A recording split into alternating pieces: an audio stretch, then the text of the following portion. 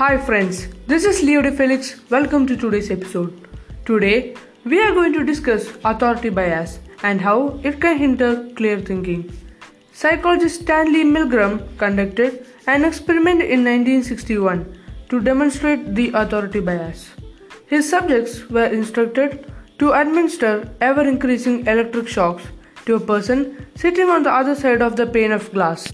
They were told to start with 15 volts, then 30 volts, 45 volts, and so on until they reached the maximum a lethal dose of 450 volts.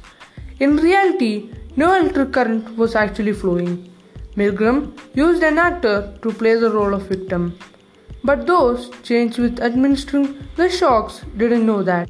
The results were, well, shocking.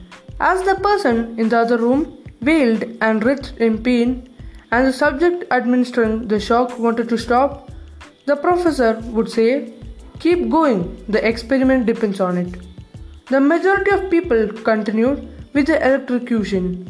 More than half of the participants went all the way up to maximum voltage, out of sheer obedience to authority. This blind obedience to authority can hinder clear thinking.